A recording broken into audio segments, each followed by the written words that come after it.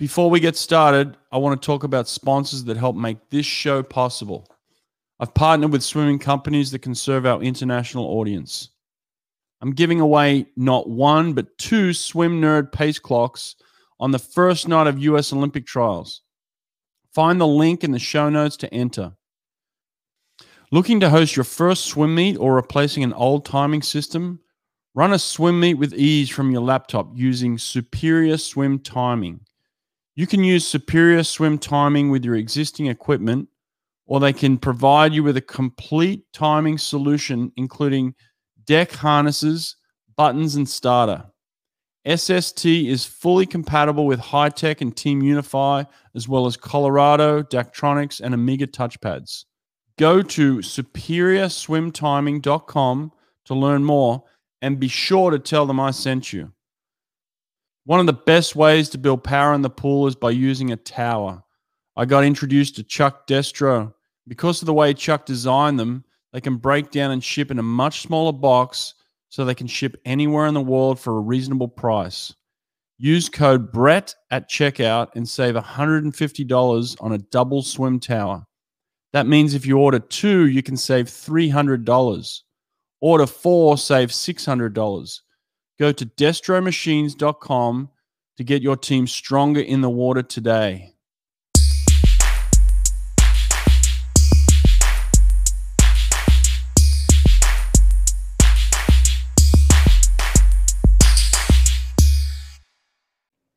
All right, Libby Trickett, welcome to the podcast. How are you doing? Thank you for having me. I'm great. How are you?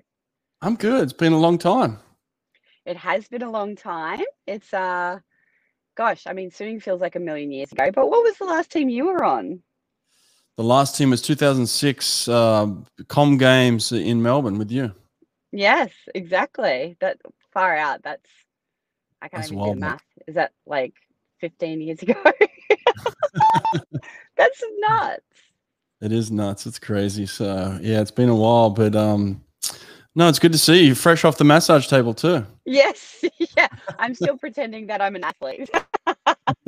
I'm trying to I'm trying to recapture my youth and pretend that I'm an athlete, because I'm actually training for a half marathon at the moment. So Oh, really? yes, which is an interesting challenge for any swimmer, I think, because we're not really made for land. Yeah. And so it's a bit challenging, but that's okay. That's why I'm getting massages. Well, listen, there's nothing wrong with massages. Are you judgmental now? Like, do you judge them based on, your previous massages you used to get from some of the best massage therapists in the world? Yes, I thought I was the only one who did that. Good to know that I'm not the only one who does that. But yeah, no, so I have gone through a few massage therapists post swimming, because you kind of feel like you can't go to your old massage therapist, and a few have moved on and things like that. But I found one of the therapists that I see now, it works for the Australian team, and so I've kind of had to go back to that sort of level that I'm comfortable with. Oh, very nice. Now, listen, last time I saw you was actually in the car. I was watching your Instagram yesterday, and there was a little video of you with the kids screaming in the background. It was fantastic. Yes. How many kids you got now? Different now. I've got 3. So I got 3 girls. They're 5, 3, and 1. And it's amazing. It's the best thing I've ever done, but also, can I swear on your podcast? Is that acceptable?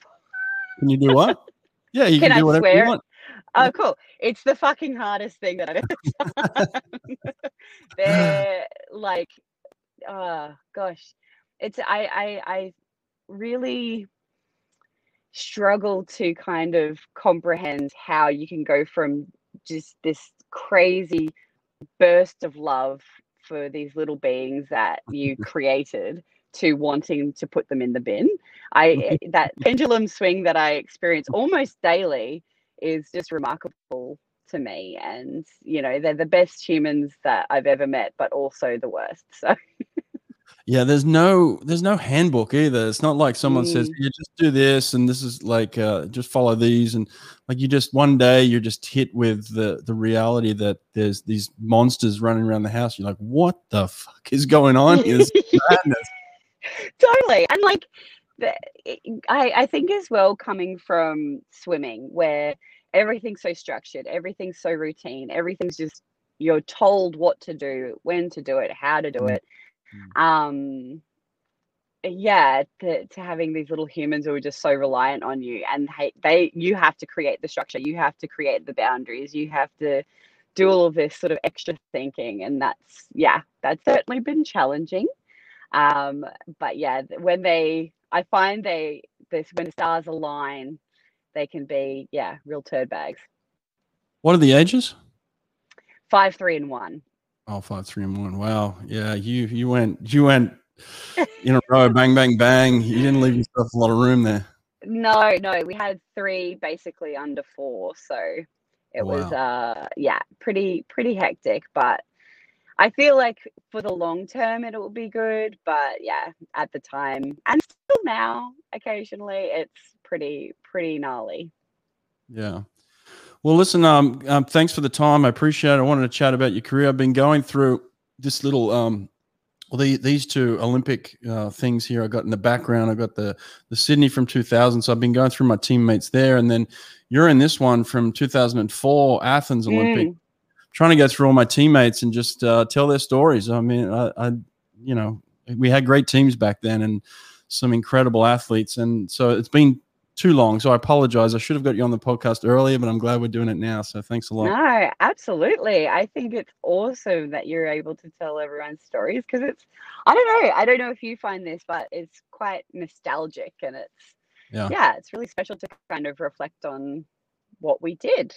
It feels like a lifetime ago, but we did that. It was really cool.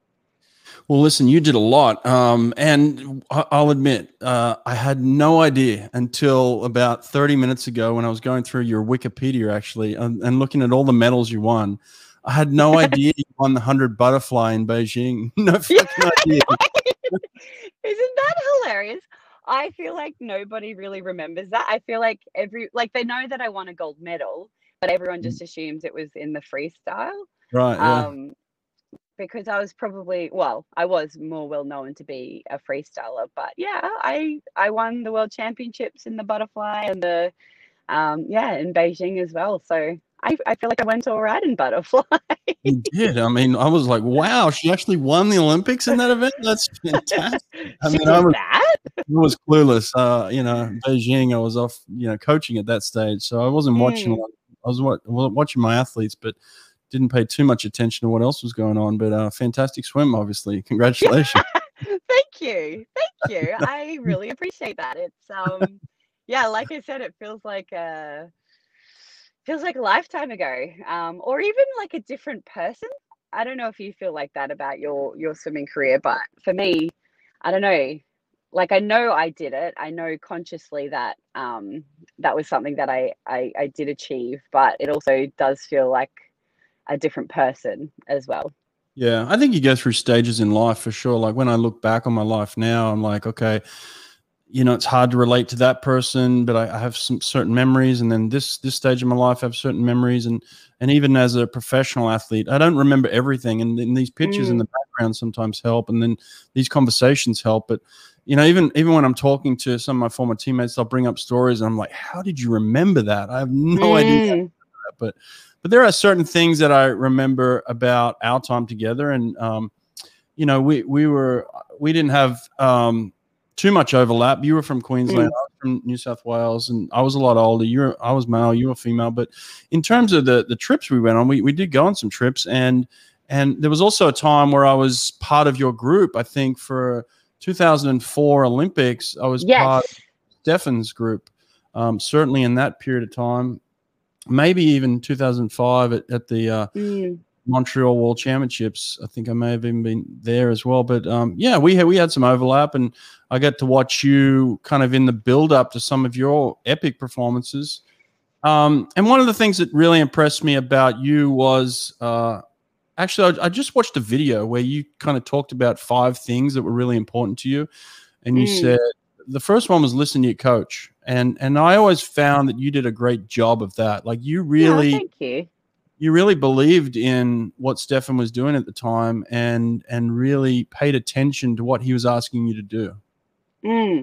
Yeah, I think you want to work with good people, right? And I know that as an athlete, one of my skill sets was being very coachable.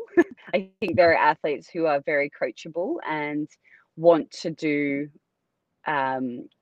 well in that respect. So, Stefan would set me, a session, and I would do it to the best of my ability and try and go even further than what he kind of asked for.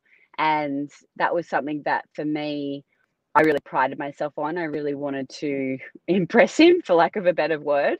But that was something that made me a great athlete, I think. And so, I feel like if you're not working with a coach who you believe in and you trust, then I don't think you're going to get the best out of yourself as an athlete.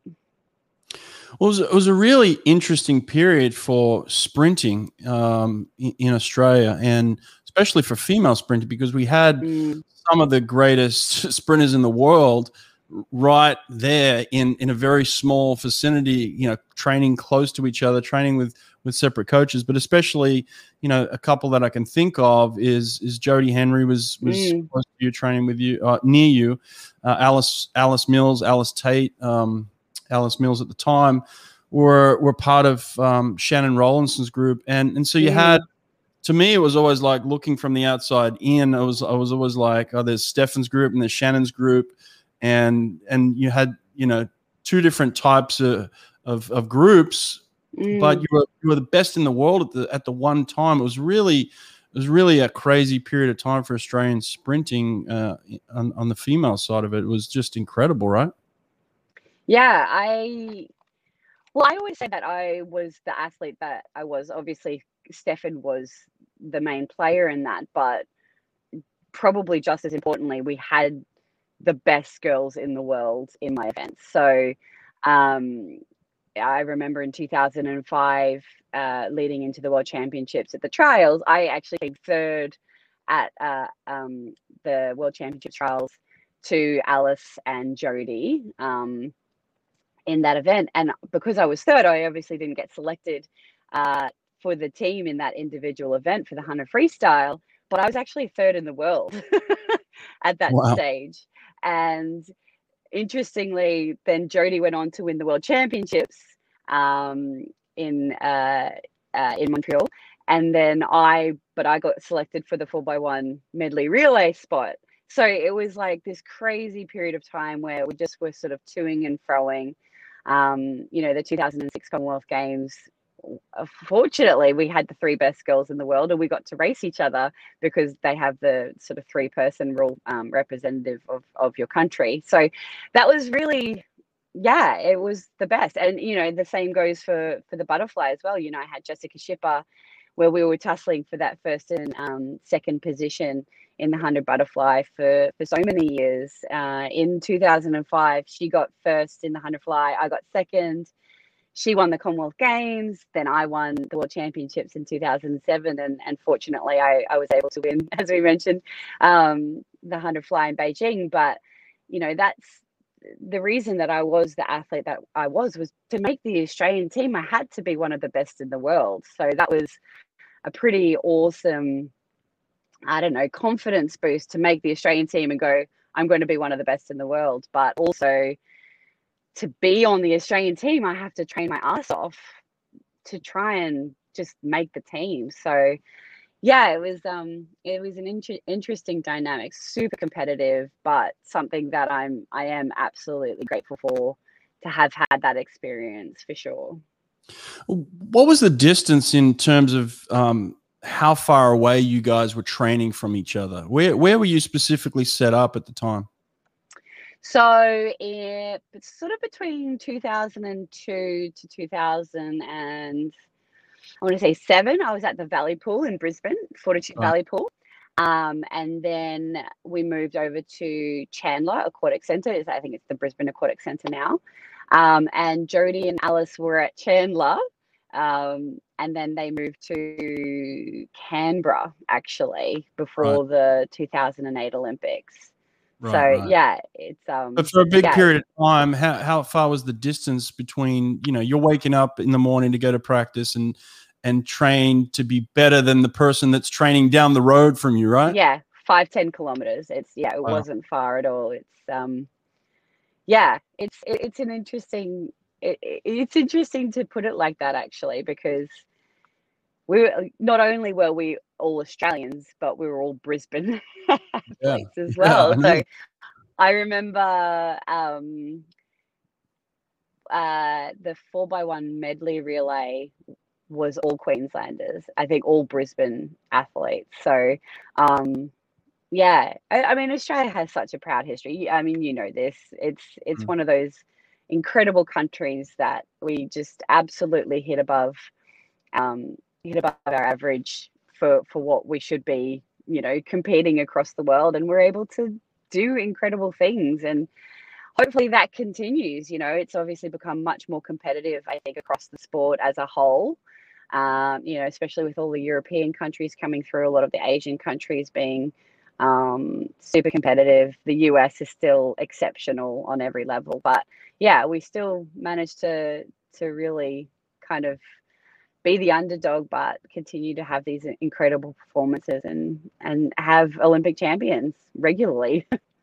It seems to be, it's a lot easier to get out of bed in the morning when you know that your main competitor on the world stage is just 5K down the road, getting up at the same time and working just like you. Did you have those moments where you were in bed and thinking of maybe Jodie or Alice down the road and be like, they're getting out of bed right now, I got to get out of bed? You know what? I was much more self-focused. That might be selfish. I don't know what the word is, but I wanted to be the best that I could be. And so the thing that really motivated me was to do better than I had done. And so, yes, obviously having those girls there and knowing that I had to beat them in order to make the Australian team was vital.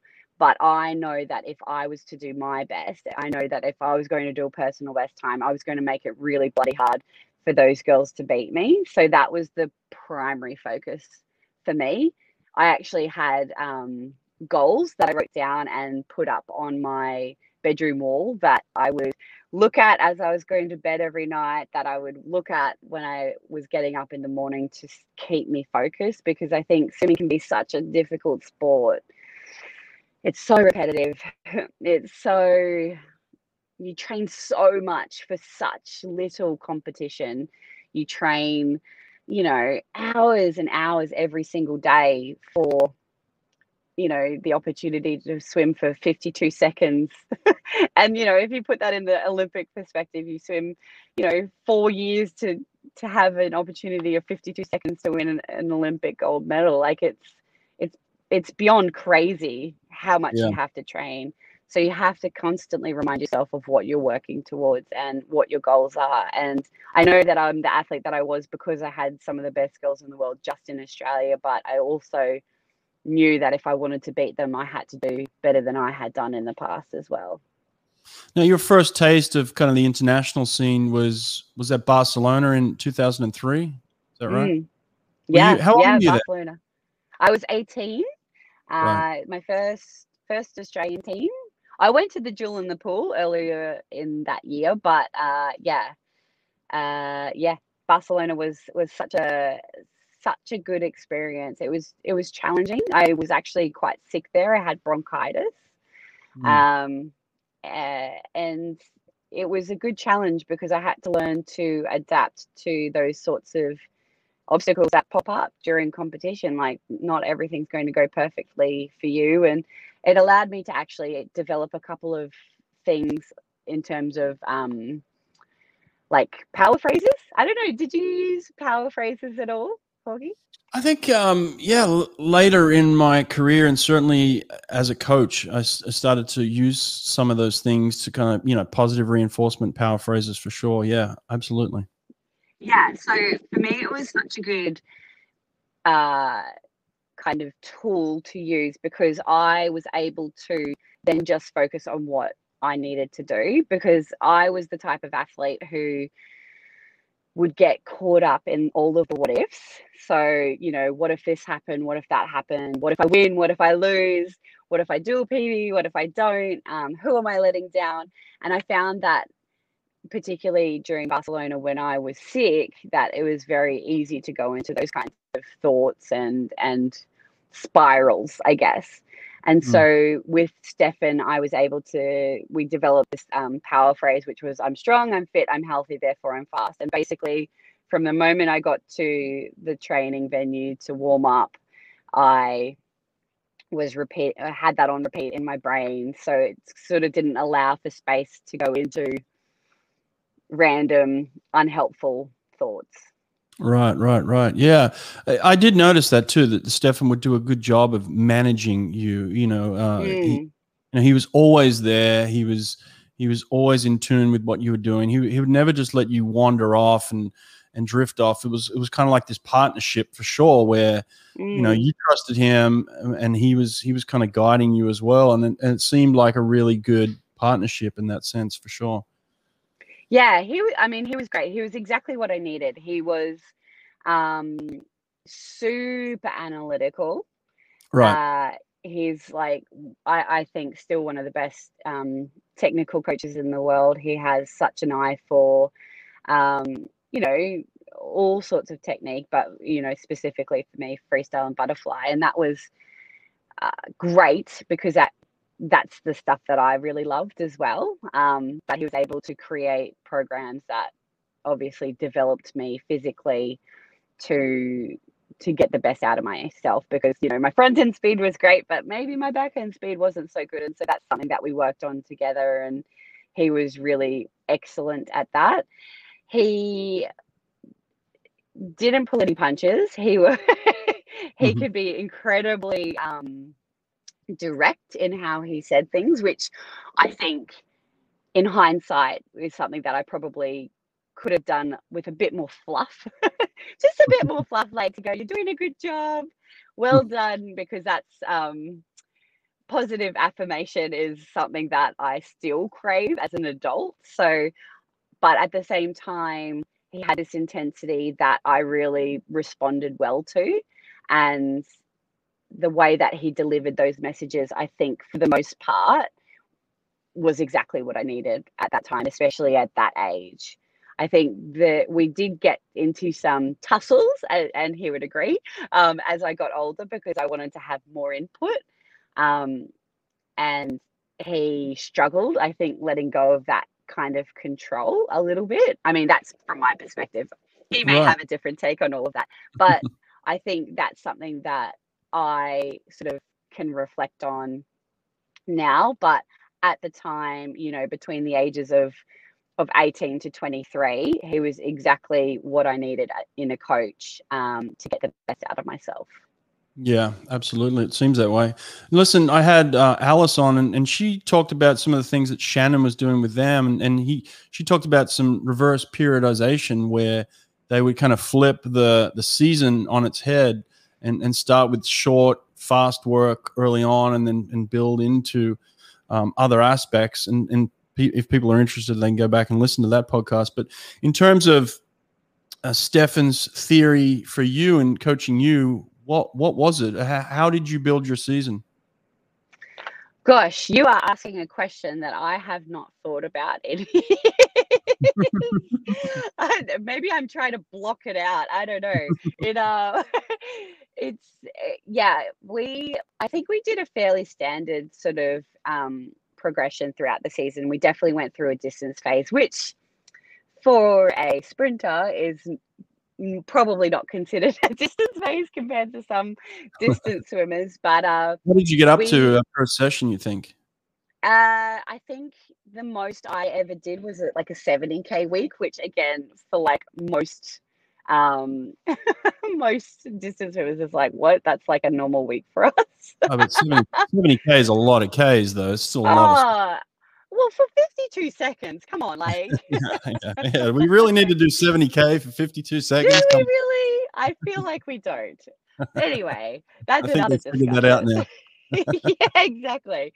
But yeah, so we did definitely go through sort of a 3-week distance phase throughout the season, but it was mostly a very structured, very routine week that we just kind of little bits and pieces changed. So, Monday morning was anaerobic 2100s after a 5K run. Then Monday afternoon was heart rate. Then Tuesday morning was kick and pull sprint. Tuesday afternoon was quality.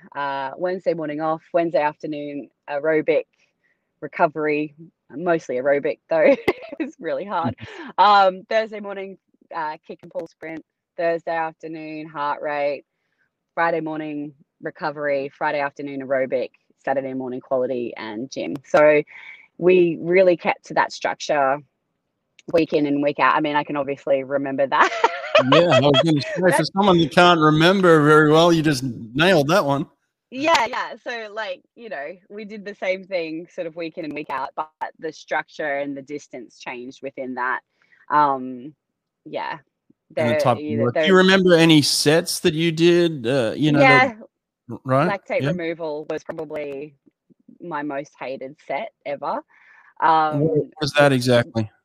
So that was usually on a Tuesday afternoon. We would do that, and it would be like, depending on the period of time. So if it was a distance phase, it would be a 50 sprint, but usually for the sprinters in the group, we would do a 35 dive and then a 25 push sprint, max effort, and then a 50 kind of 50 plus, I reckon, 6 or 7, so with stroke count, and then we'd do a 200 at threshold, and then we'd do the same structure, but the 200 would be at like A1, A2 it usually was, and we'd do that whole set like 3 to 4 times through, and by the end of it, it just was disgusting. Like, it says lactate removal, but I really feel like it was just lactate buildup. So awesome. So, all right, lactate removal. Now, what was your favorite thing to do in the training pool? Oh, good question. I think I really quite enjoyed kick and pull sprint quality sets on the Tuesday and Thursday mornings. Right. I actually found, I mean, I love doing pull sets. That was kind of my really, I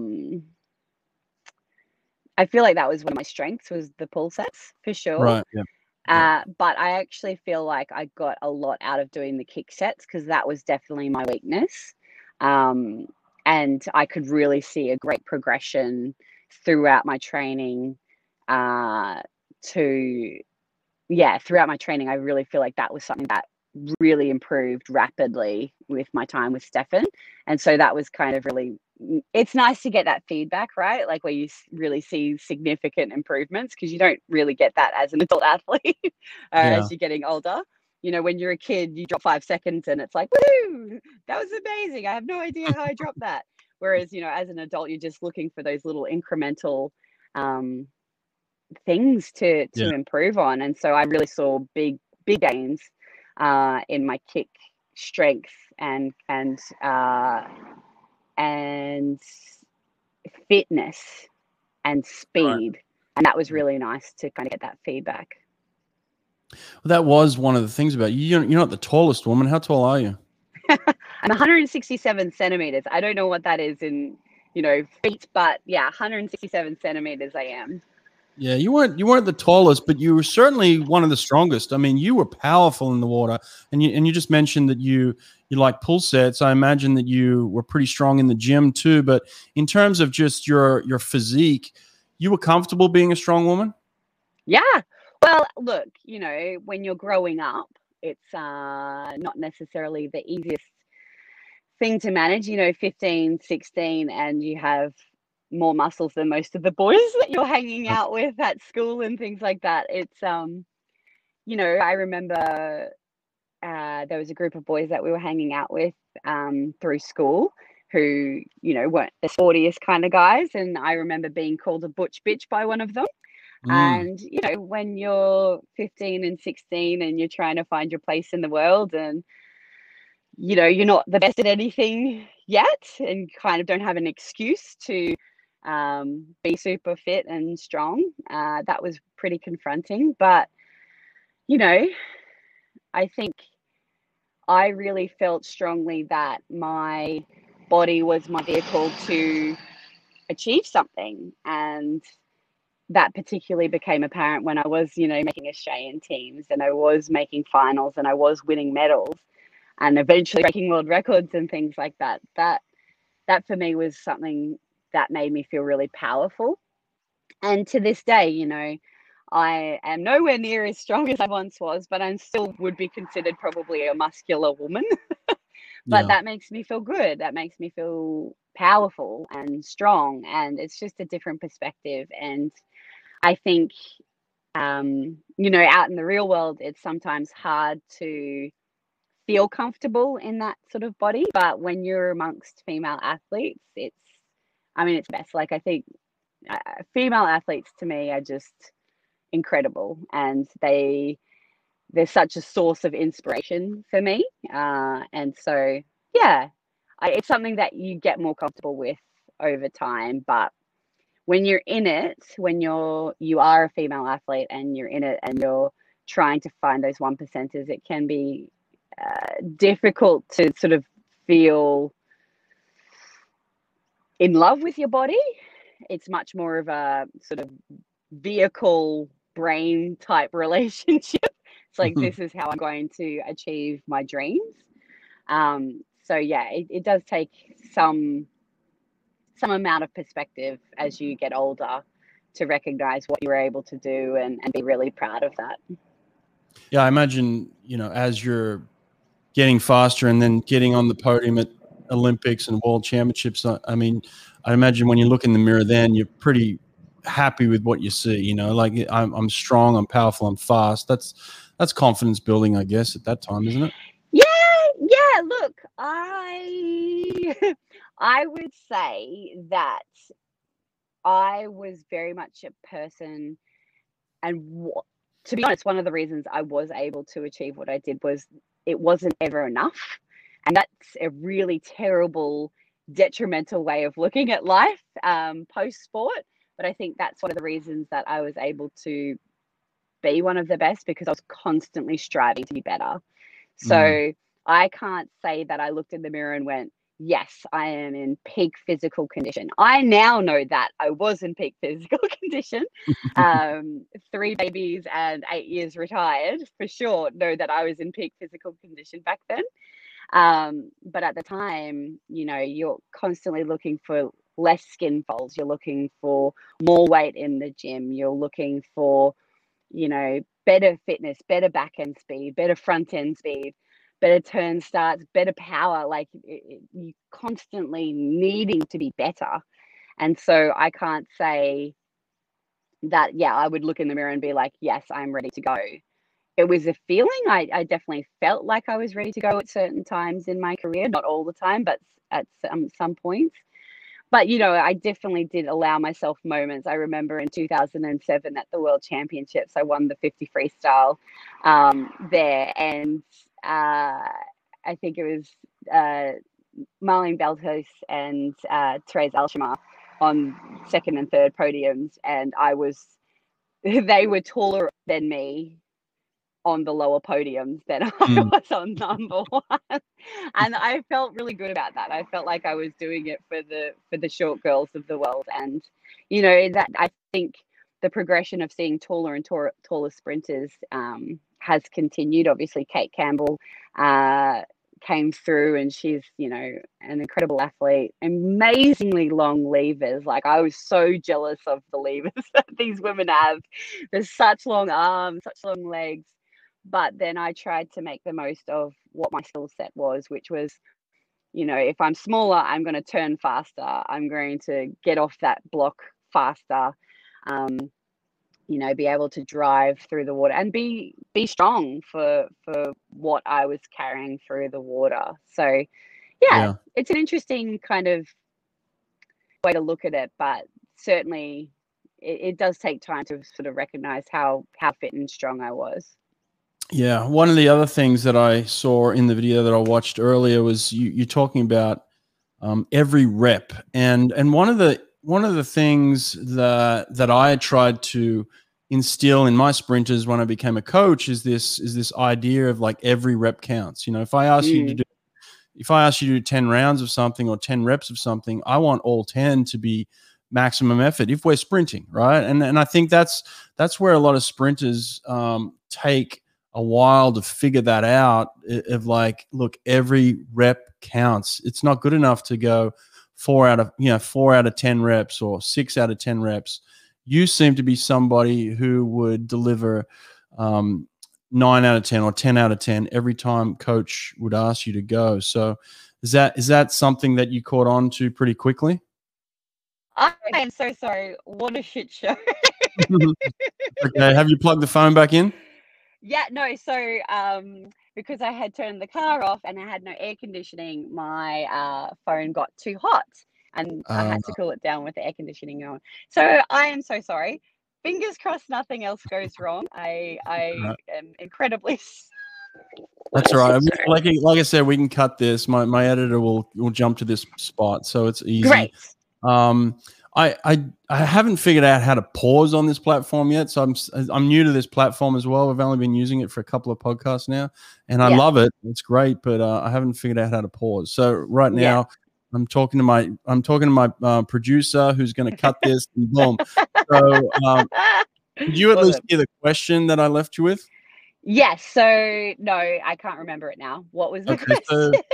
the question was basically every rep. You've Yes. got to Sorry. give Yeah. every rep. So Yeah. just give me your mentality, and like, when did you pick up on the fact that like every rep counts? Um, I think I probably it was a progression, I think, for me.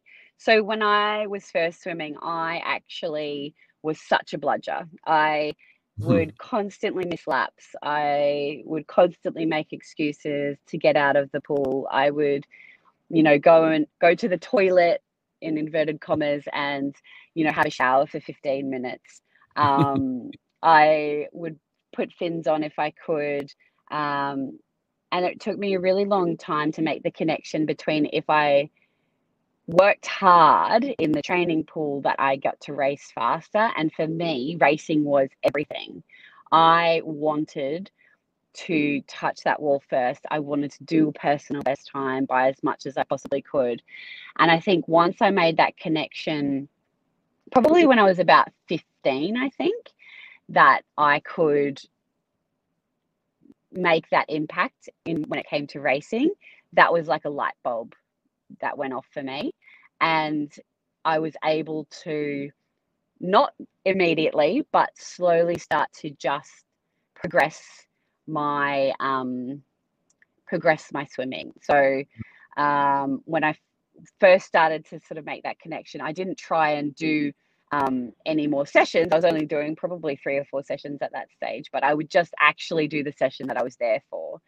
And I started to see improvement, which was amazing.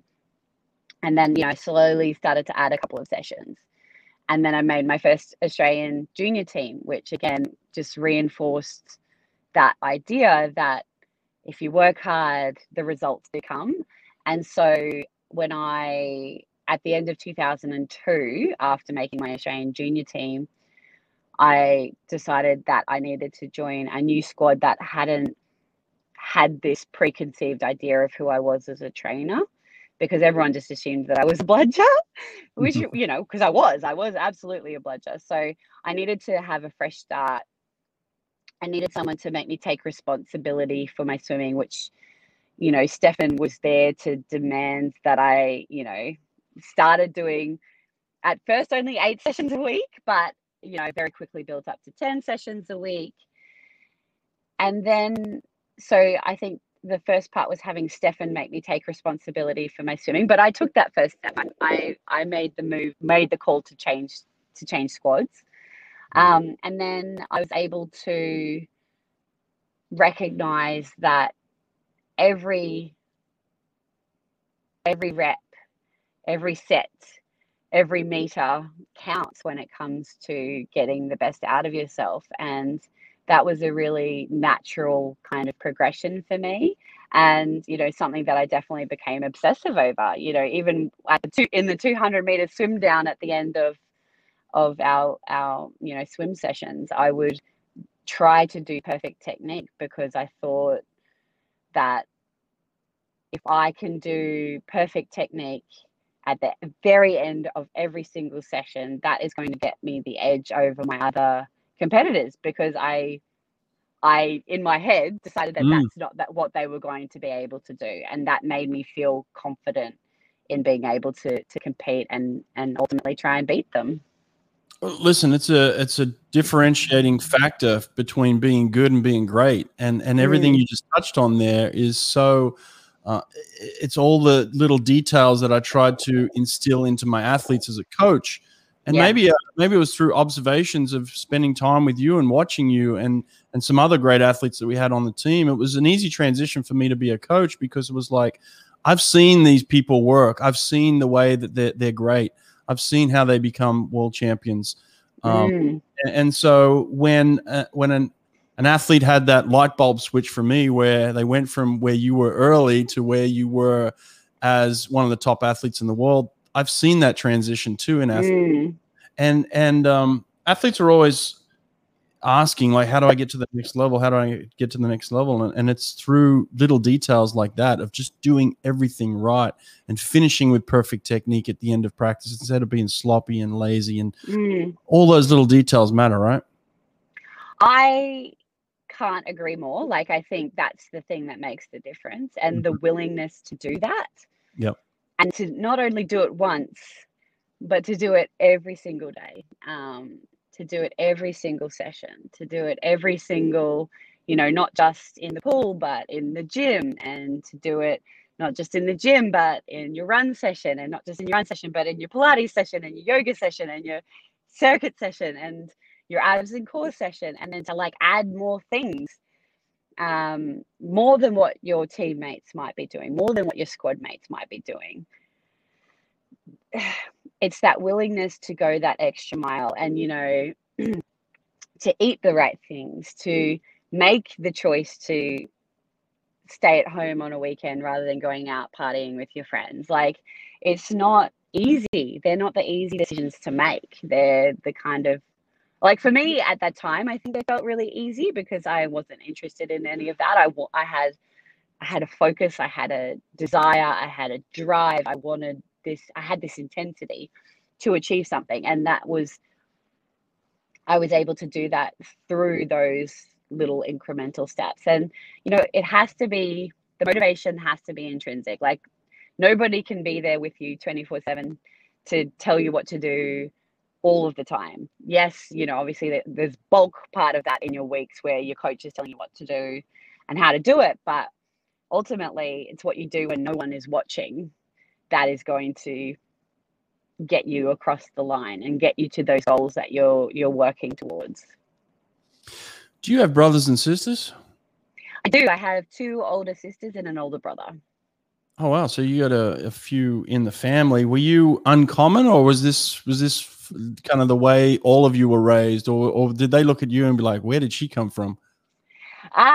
It's a good question. I think we're very different in terms of, so we're not like the Campbells where everyone's like an amazing athlete, or nothing like that. We're very different. So I think being the youngest of 4, and I was the youngest by quite a bit to my brother who's next. He's 4 years older, and then 5 years older, and then 7 years older. So in some ways, I kind of feel like at a time I was almost an only child in a weird way, sort of, especially between probably the ages of 10 and 15.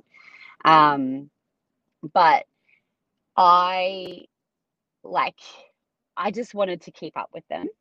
And so obviously being 4 and 5 and 7 years ahead of me, they're very much more physically progressed than I was, but I just wanted to keep up and do as much as I could and beat everyone from the very beginning. I had this real competitive instinct from a very, very, very young age. It's like an annoyingly competitive person from a super young age. And yeah, I don't know where I got it from, to be honest. We have a little bit of sport in our family, like a bit of tennis, a little bit of swimming here and there, but nothing major.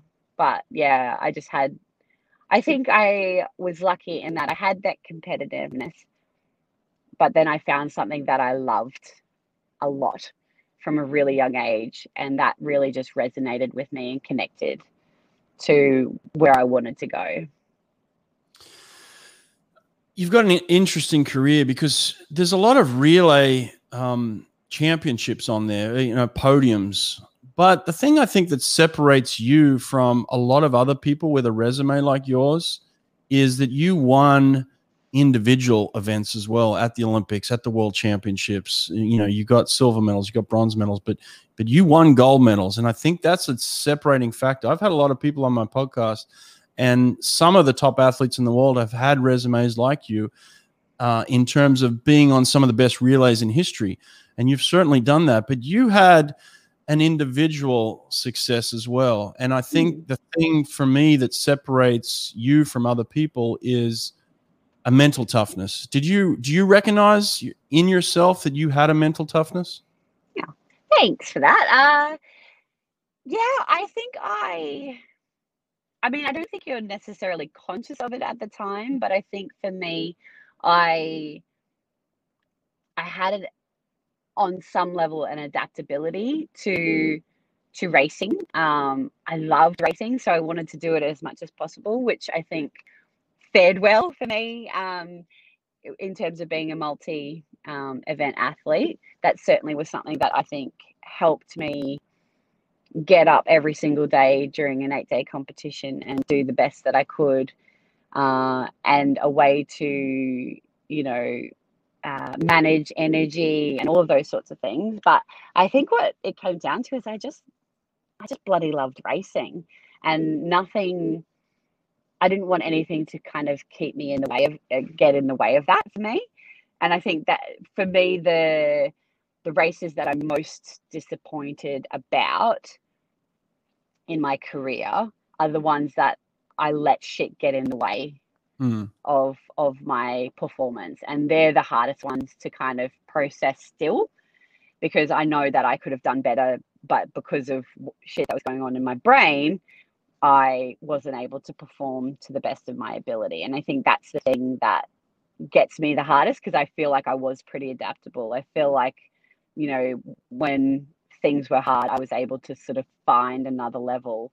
And, if stuff was going on in the background, whether, family or relationships or, missing home or whatever, I was really able to compartmentalize and focus on the task at hand. And that was something that I really loved being able to execute on. Right, that compartmentalization is something that I've noticed in a lot of the top athletes that do end up getting on the top of the podium. They do that really well, of just separating at the time. I was there in Beijing watching Michael Phelps, win that historic 8, and you could just tell, like, he was locked into this event, and then as soon as it was done, boom, next. And all the pressure and everything else that's going on in your personal life. I mean, he was just locked in. And, Michael's an easy example, but in a way, you were doing the same thing at the same time, obviously, winning that gold in the 100 fly. But you did talk about the fact that the freestyle race was one of the worst races in history for you. What happened during that race? You guessed which one I was talking about. Yes, the 100 freestyle in Beijing, I think. Yeah, what happened? Good question. I got in my way. I honestly, that's all I can kind of put it down to. Was it before the fly? No, it was after. So really? we got bronze in the 4x1 medley. 4x1 freestyle relay. Right. The following day, I won gold in the 100 butterfly. And then I had a day or two off. And then we had the 100 freestyle. And because I was trying to manage my energy, having multiple events and things like that, I had to try and go as fast as I could, making a good qualification for the final, but not expending all of my energy. That was something that I was very conscious of. And I just made a bad call I think possibly because it was a semi-final in the morning, or there's so many elements that were happening in Beijing as well, with morning finals versus evening finals. But I just made a bad call. I just didn't recognize that there was an athlete in lane 8. I didn't see her. She was going really fast. I thought I was doing enough to come second or third in my heat. My semi-final, and I ended up coming fourth, which is not where you want to be in the first semi-final, because that obviously leaves a very big door open for other athletes to qualify ahead of you. And I ended up qualifying 9th by 0.09 of a second, which obviously is not qualifying for the final. I came 9th. And the exact situation had transpired 4 years prior in Athens. I had qualified 9th by 0.09 of a second, and I didn't get an opportunity to swim in the final. And to do that for mental lapse at that time, I just think I thought I was doing enough, but I didn't have awareness over a girl in lane 8.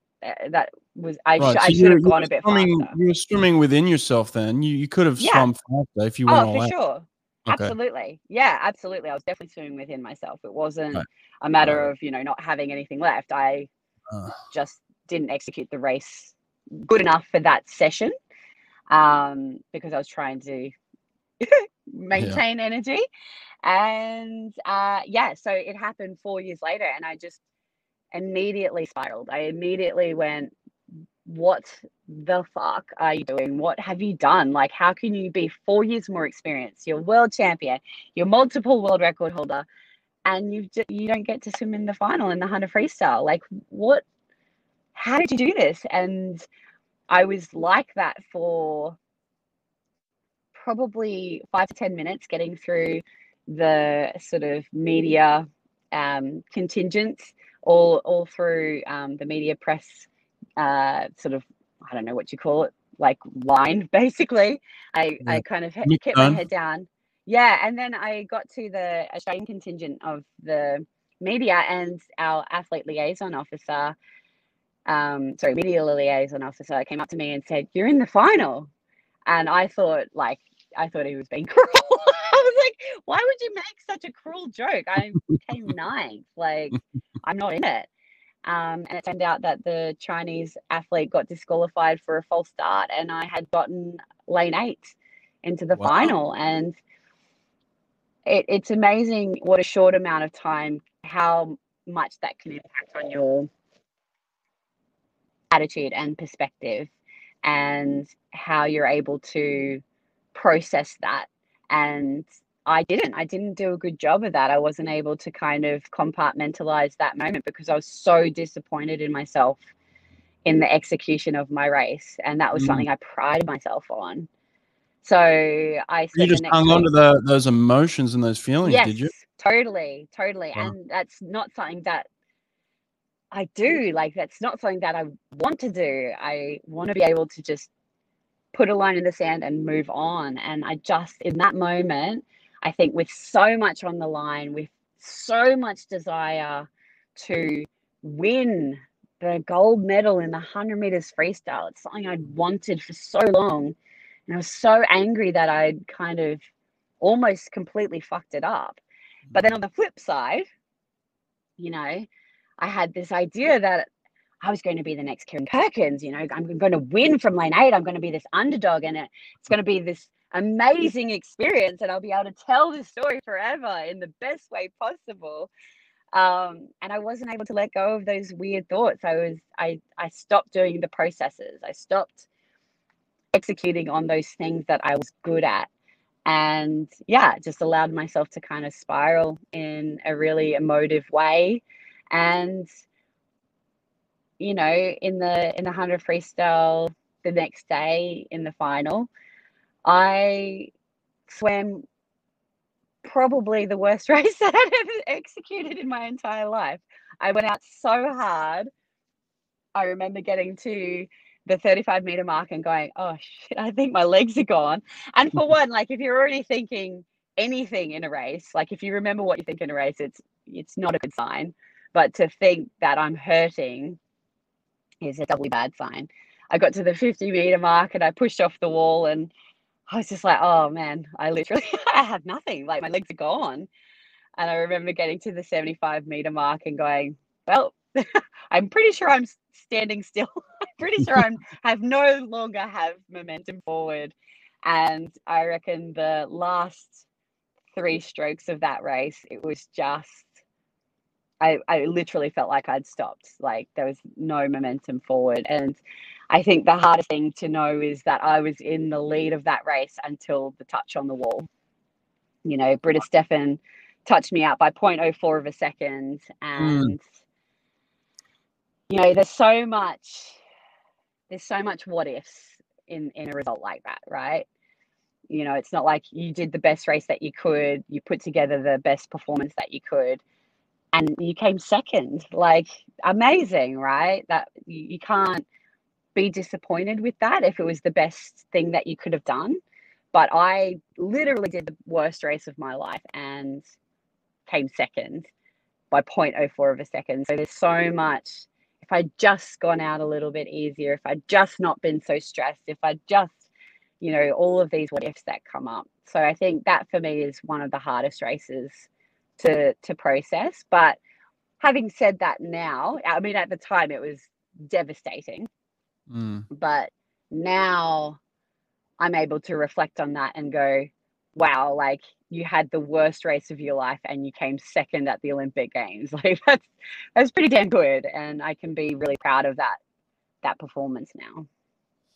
Yeah, I think as competitors and athletes, and especially, being part of the Australian team and being part of teams that were so successful, we always expected more. It was gold or nothing really for all of us. So like, yeah. My 6th place at the Olympics, I'm like, I was shattered about it. Not shattered in the sense that, like, I was so close to the podium, like, man, I could have got there. But then you think to yourself, like, I'm 6th fastest swimmer in the world. I mean, it's pretty impressive. At the Olympic Games, like, yeah, insane. like a silver medal in the 100 freestyle at the Olympics. I would have taken that any day of the week. Yeah, totally. I think it takes time to get that perspective. You have to kind of be out of it for a little bit longer. But I don't know. I kind of wish I had that perspective at the time, because at the time it's devastating. Yeah, sure. You ended up writing a book, Beneath the Surface, right? Where can people get that book? Online is usually the best way.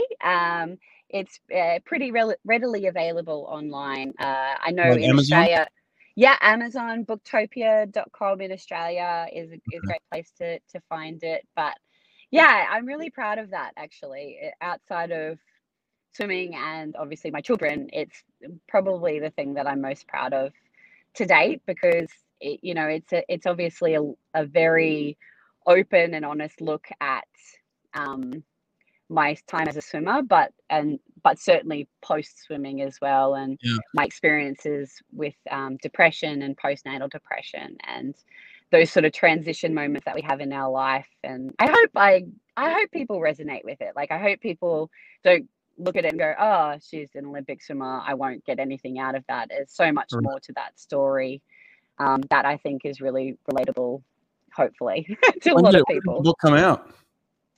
It came out in 2019, October 2019. So I think I was 34 weeks pregnant with my 3rd girl when we were doing the sort of book launch. So it took about 2 years to do, but really proud of it. Pretty hard to expose yourself like that. Who had the idea of wanting to do this in the first place? Was it you? No, actually, I was kind of really not keen on an idea of doing a book because I didn't Yeah. want to do just a sporting memoir. I think swimming was who I was. It's certainly part of who I am, but it's not all of who I am. So I couldn't really get my head around doing just a sporting chat about my swimming. I was like, that doesn't seem that interesting to me. I wouldn't read it. So I really wanted it to be about more than that. And I'd been starting to be really open and honest with my experiences around mental illness and depression and postnatal depression, as I mentioned. And I wanted to, I've just started doing more conversations around those things and how hard parenthood can be and things like that. And one of the editors from the publisher that I went with, she had heard me on a podcast actually randomly talking around the transition into parenthood, and she thought it would be interesting to do a book. And I'm just grateful that they were on board with the idea of doing a book around, obviously, we have to talk about the swimming, but also life after swimming. And yeah, so I got approached, and I think I was at a point where I was ready to say yes. So awesome. Well, I hope people watching this get on and read it, because look, we are more than just swimmers, but at the same time, it's very hard to transition out of that. And I think sharing your experiences is great too. And then, like we said earlier, becoming a mom and a parent is not something there's a handbook on. So at least to have somebody who has a little memoir in there and talks about it, can certainly be helpful for a lot of different people. But that's pretty awesome. So what else did I want to talk about here? There's so much. I mean, God, I know I've kept you for a while, so I appreciate your time. But no, I'm sorry I've missed you around with all of my technical difficulties. No, it's been okay. And my massage, which got in the way. Where are the kids now? They're at home, not by themselves, but yeah, we actually, one's at kindy, one's at school, and we also just hired a nanny actually, and she's just been a godsend. Yeah. I did want to say this. You were the first woman to break 53, and you were the first woman to break 24 in the 50. What was that like to be kind of a barrier breaker? It's one of the things that I love the most about swimming. I'm very conscious that I was in a very kind of privileged position to be able to do that, and to do that in that way was just awesome. So I was the first Australian woman to break 25 seconds, which was like, I think that's what got me the taste of it. The idea to break barriers and be the first to go into that second realm. I love that concept. I mean, just in general, breaking a world record, to have no one in the world ever go faster. I don't know. That's it's just cool. Like, I know that records are made to be broken. I know that, the main goal in swimming and, most sports is, like an Olympic gold medal or a world championship gold medal.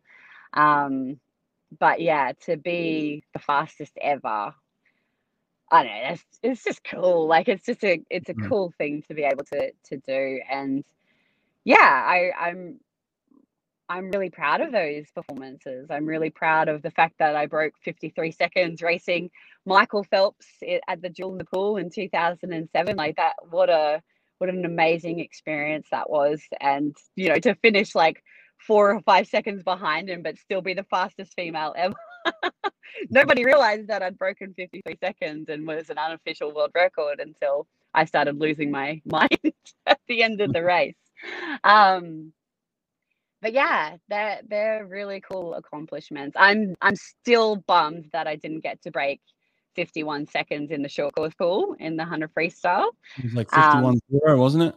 Yeah, 51.01. It was so close. That would have been an epic way kind of to finish my sort of short course swimming career, but not to be. But yeah, they're some of the moments that I'm most proud of, for sure. What's some advice you would have for somebody that, there's an elite group of athletes out there, and I'm sure they've got it figured out anyway, but in terms of advice of breaking a barrier like a world record, what's the advice you would give them? Did you do well by putting that in front of you and chasing a time, or did you not want to see that every day? Did you just want to go with kind of like, okay, if I do A, B, C, and D, then that'll lead to E? Probably both, to be honest. I think you need that combination. I mean, the formula is the same, right? It's just working your ass off. Like, you just have to do the hard work. You have to do those 1%ers every single day, every single session, every single rep. They're the main things that are going to get you closer to those opportunities. And then when you're at that opportunity, you need to give yourself the best chance possible. So don't get in your own way. Do work on your mindset. Do work with sports psychologists. Do work on how to cope with pressure, and then practice racing, practice feeling under pressure. But for me, certainly, in terms of breaking barriers or breaking world records, like I remember in the lead up to the Athens Olympic trials, probably about 6 months out, I put down a time. It was my time goal. It was 53.6. I put down. I wrote it down. I put it on my wall. I looked at it every single day in the lead up to those trials, and it was a full second faster than my personal best time. So way beyond the realm of what I thought I was capable of, but that's what I was working towards. And it was 0.1 faster than the Inga de Brown world record at the time. So like had a big, hairy, audacious goal. It was a lofty goal that I was aiming for, and I had no idea how long it was going to take me, but that's what I wanted to work towards. So I obviously had an intention to get a world record. But yeah, in Athens, at the Olympic trials for Athens, I was able to, in the semi-final, take the pressure off and just see what my body was capable of. And they're the best races. Like, they're the most fun that you have when it comes to racing, when you take that pressure off and just see what you've trained your body to do.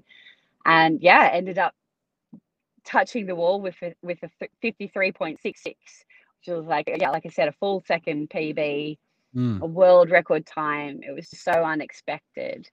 But I think you need to have both. I think you need to have the goal and the intention, but you need to do the hard work. You're such a resource and such a badass. Do the people, do the next generation of swimmers in Australia tap into that? Do they come to you for advice, or have you had a chance to talk to them in any way? I mean, come on, you're like right there. Thank you. I want to get more involved in swimming again. I think I'm probably at a stage that I feel comfortable enough to be able to sort of talk about those things. I think Kate was still racing when I was racing, so I still felt like I had competitors that were still there that I didn't want to, I don't know, step on their toes or feel like I was thrusting advice on them. Because it's a hard thing. You did exactly what every woman wants to do, you know, like you dominated the world, you won the Olympics. Yeah. I mean, come on, like, and you did it over many years, you know, so like like I could talk to you for hours and just ask you question and question and question, just pull more out of you. I mean, you give great answers, by the way. You're a great podcast guest, but yeah, I mean, I would just think that, you know, especially leading into Tokyo, it's like, here's a woman in our backyard who has done exactly what I'm trying to do, and I just want to go and talk to her. I mean, I just can't imagine why more people aren't doing that. So, well, I'm in Australia at the moment. We have a program called the Gold Medal Ready program in the lead up to the Tokyo Olympics. So I've had the opportunity to work with a number of different sports, and the coaches of swimming, which has been really good. I love it because I feel like I'm kind of giving back, and I feel like I'm able to give someone a different perspective, because I think they see me and they go like, oh, she's just a normal human, but she was able to do these, you know, amazing things and things that they might be aiming towards. And for me, it fills my high performance cup, because it's, you know, it's a completely different world to, the real world compared to an elite sporting world, it's so different. And so I get a lot out of it as well. But I think I am ready to start doing a little bit more with swimming. I would love to, because it is still, I talk about swimming, it's my first love, right? Like, it's the thing that I fell in love with first in my life. And I don't think I'll ever stop loving it. I don't think I can ever be a coach because I'm too impatient. I'd be like, just fucking do the work. Stop. Yeah, that was me sometimes. Yeah, I'd be like, just do it. I know what I'm talking about.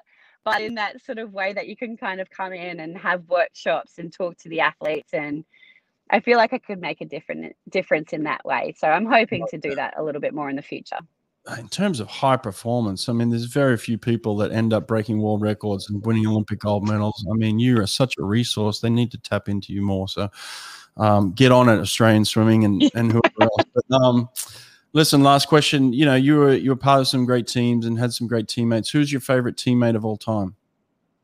Oh, I mean, other than you, obviously. Yeah, it was a setup question. There you go. Yeah, Thank you.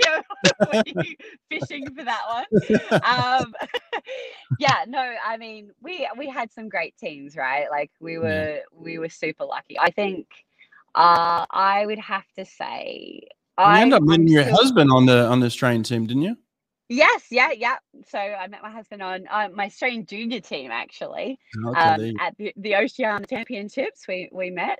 I think probably I would have to say, I mean, I still love Alice Mills. So Alice is a still very close friend of mine. So I'd have to say she'd be right up there, even though we were competitors. I really enjoyed her company. Christian Sprenger, who was a squad mate of mine. I loved his company. But you know what? Like, I think everyone was really fun. Yeah, we had some fun teams. Yeah, Liesl Jones. I mean, so many athletes that I just loved hanging out with. Melanie Schlanger. I mean, Melanie right now. Gosh, there's so many that I could just reel off back in the day. So, yeah, very grateful to still count them as friends. Which has been, I think, made that transition into the real world easier, to be able to connect to those guys and sort of, go back to the fondness of how fit we were and look at all the amazing things we did. But like, oh my God, how crazy is the real world? It's so hard. Yeah, it is so hard. Listen, I've really enjoyed this. I've loved it coming from, the front seat of your car. This has been a lot of fun. I had some challenges. Thank you so much for having me. It's so awesome what you're doing, just putting this out there. Everyone's experiences are so interesting and different, but similar, and you can take so much and learn so much. So I hope a lot of athletes get in here and listen to what people have to say. So thank you. Absolutely. Libby, you're awesome. Good to see you again. And say hi to everyone that you run into back home. I miss everybody. I wish I could come down there and catch up with everybody, but good to see hopefully you. Soon everything opens up and you can come on down. Exactly. I want to come back. So all right, I appreciate it. Take care. All right, girl. Awesome. Thanks, Hawkeye. I'll see you soon. Bye.